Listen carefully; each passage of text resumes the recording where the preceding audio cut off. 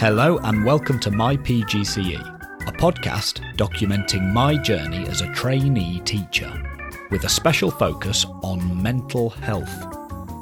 I am your host, James B.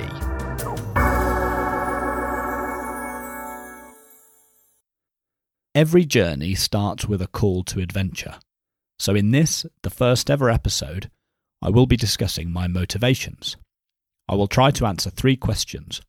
First, why do I want to become a teacher? Second, why do I want to become a maths teacher in particular? And third, why am I making a podcast about it? First, a disclaimer. I will do my best to explain my motivations as I currently understand them, but I think our true motivations, in all their detail, often only become clear much later on when we can look back and see the bigger picture. So I will no doubt return to this topic throughout my PGCE and throughout this podcast. But without further ado, on to the first question. Why do I want to become a teacher? In a nutshell, I want to become a teacher for the sake of my mental health. Now that may sound rather odd, because aren't teachers some of the most stressed people on the planet? Well, in truth, I don't know, because I haven't yet started. But allow me to explain why I think being a teacher would in fact be good for my mental health. I've struggled on and off with my mental health for some time now. It was during my second year as an undergraduate, in 2015, when I first started to notice the symptoms of depression. Although I didn't know that's what they were at the time, I just knew that I felt very low, I struggled to motivate myself, and generally felt as though I was living inside a cloud. My depression has since settled into the pattern of seasonal affective disorder, which basically means I get depressed during the winter months. And that's great to know, because once you can put a name on a problem, it becomes less scary. It takes a definite shape and you can grapple with it and hopefully find a solution. And I've since developed various strategies of keeping the depression at bay during the winter months. But it was only a year later, in my final year as an undergraduate, in 2016, when depression's partner in crime, anxiety, also caught up with me. It all came about in response to a health scare. The doctors thought I may have had a heart condition. So I was in and out of hospital, having all sorts of tests done, and in the end it turned out that my heart's just fine. But the test results took a while to come back, and in that time I developed an anxiety disorder. In particular, I developed panic disorder. Basically, I was so terrified that at any moment my heart could explode in my chest, that I was suffering several panic attacks a day, which for me would manifest as dizziness. So I was just dizzy all the time, which was pretty horrible. And even after I found out that my heart was in fact perfectly fine, the anxiety never left me alone. It's like it only needs one opportunity to get into your head, and once it's there for good. The anxiety came towards the end of my undergraduate degree, but before I had any real time to reckon with it, I was due to start my postgraduate degree, a 2-year research course, and it was during those 2 years that I would say my mental health was at its absolute worst.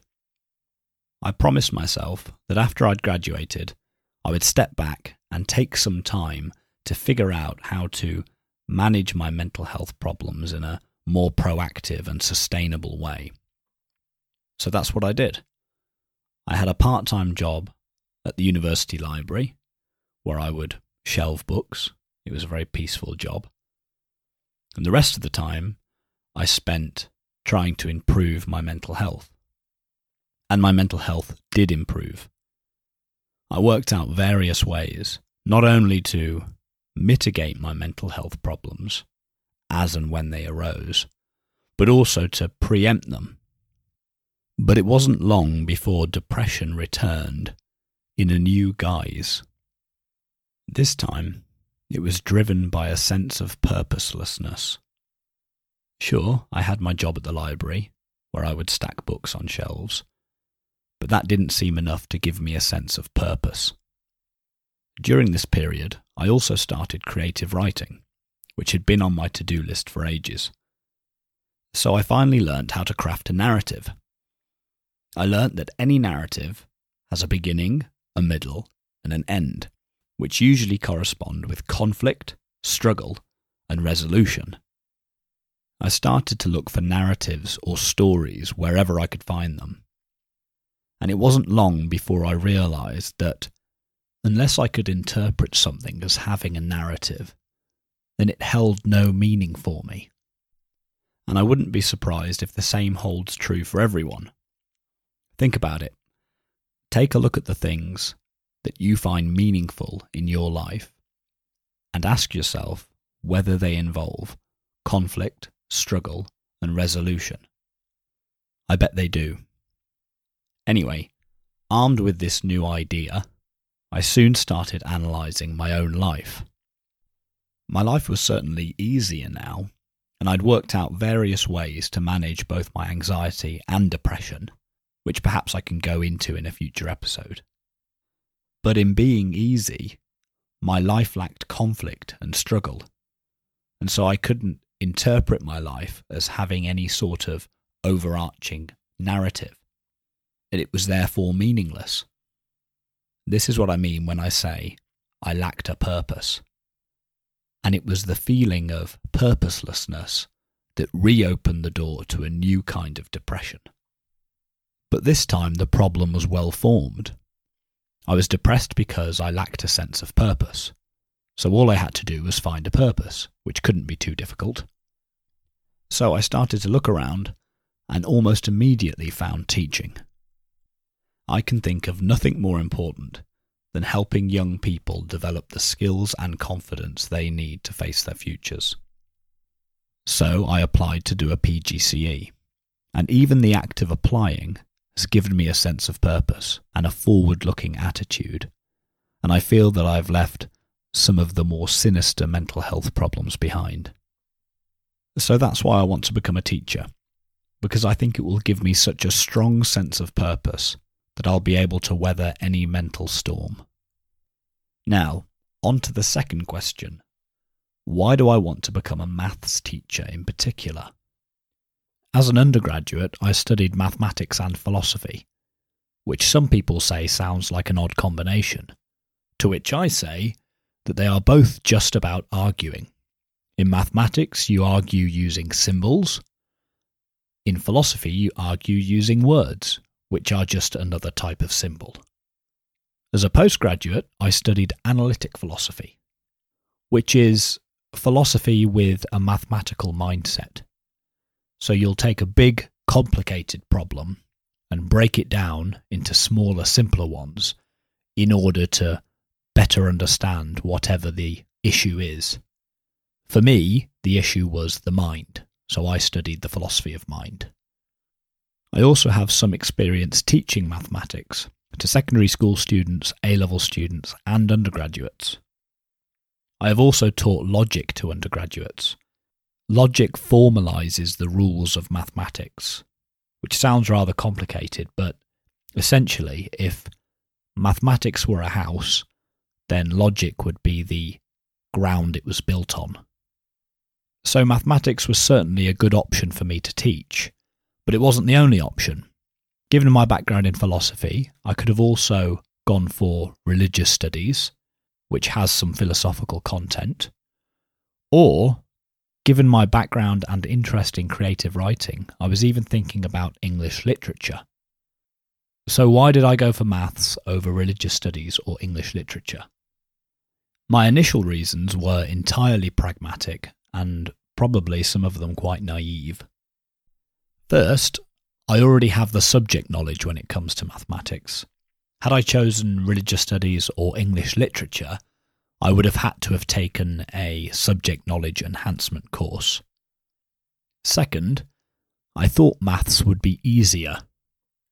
I've heard that two of the things that make life difficult for a teacher are lesson planning and marking. I thought that lesson planning would be easier for maths because in my own experience, maths teachers have always been fairly hands-off.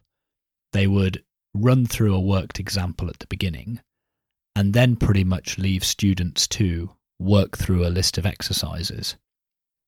And then we would perhaps have a debrief at the end. So that type of lesson certainly seems easier to plan for than a lesson in religious studies or English literature. And I thought marking in mathematics would be easier too, purely because in maths, the answer is either right or wrong. There's no grey area. And sure, you have to take working into consideration too, but even with the working, it's either right or it's wrong. A tick or a cross. The same can't be said for English literature and certainly not religious studies, where the grey area is where all the action happens.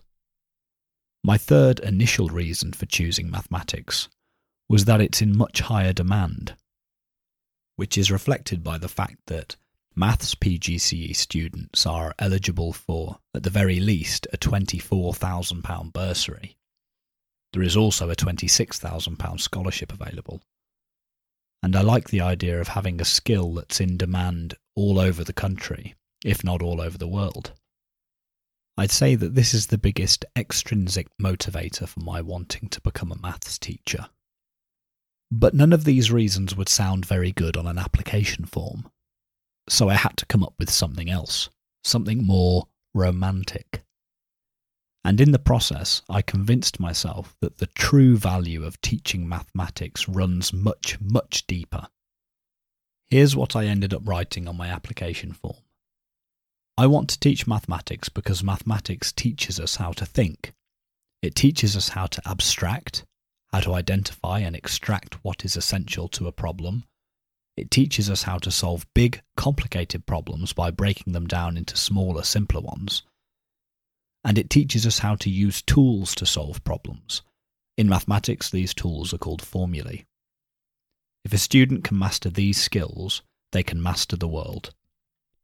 So, that, I would say, is my deep motivation for wanting to become a maths teacher. And that's the motivation that I think will sustain me through all the trials and tribulations of trying to teach mathematics to teenagers. Now, on to the third and final question. Why am I making a podcast about all this? First and foremost, I love podcasts. I think it's the most intimate form of media. I've made one podcast before, which I really enjoyed, and I would like to continue making one. Second, there seems to be a gap in the market. There's at least one other PGCE-specific podcast, but it doesn't have a special focus on mental health. So perhaps I can fill that gap. As for why I want to focus on mental health, well, it's a topic that's very close to my heart, given my own experiences and the experiences of my immediate family. I'm also very interested in mental health, given my background in the philosophy of mind. But I've also heard the PGCE on several occasions described as a course that would break me. So I thought it would be a good idea to document my mental health throughout, which may itself prove therapeutic for me and maybe even for some listeners. The third reason I'm making a podcast is that the PGCE involves a lot of reflection, which no doubt reflects the fact that being a teacher should also involve a lot of reflection. So I thought that making a podcast would help me reflect on my experience and hopefully improve my performance. Okay, I think I've now answered all three questions, so we can bring this first episode to a close. I hope to make at least 2 more episodes, maybe 3, before I start my PGCE. I want to do 1 episode on the application process and another episode on the preparation I've done so far. So keep an eye out for those. If you enjoyed the episode, please spread the word in person and on social media. You can follow the podcast on Twitter @mypgcepod or email mypgcepod@gmail.com. Please subscribe, rate and review in your directory of choice. Please also consider becoming a patron at patreon.com/mypgcepod and helping fund both the podcast and my PGCE course. Thank you, and talk again soon.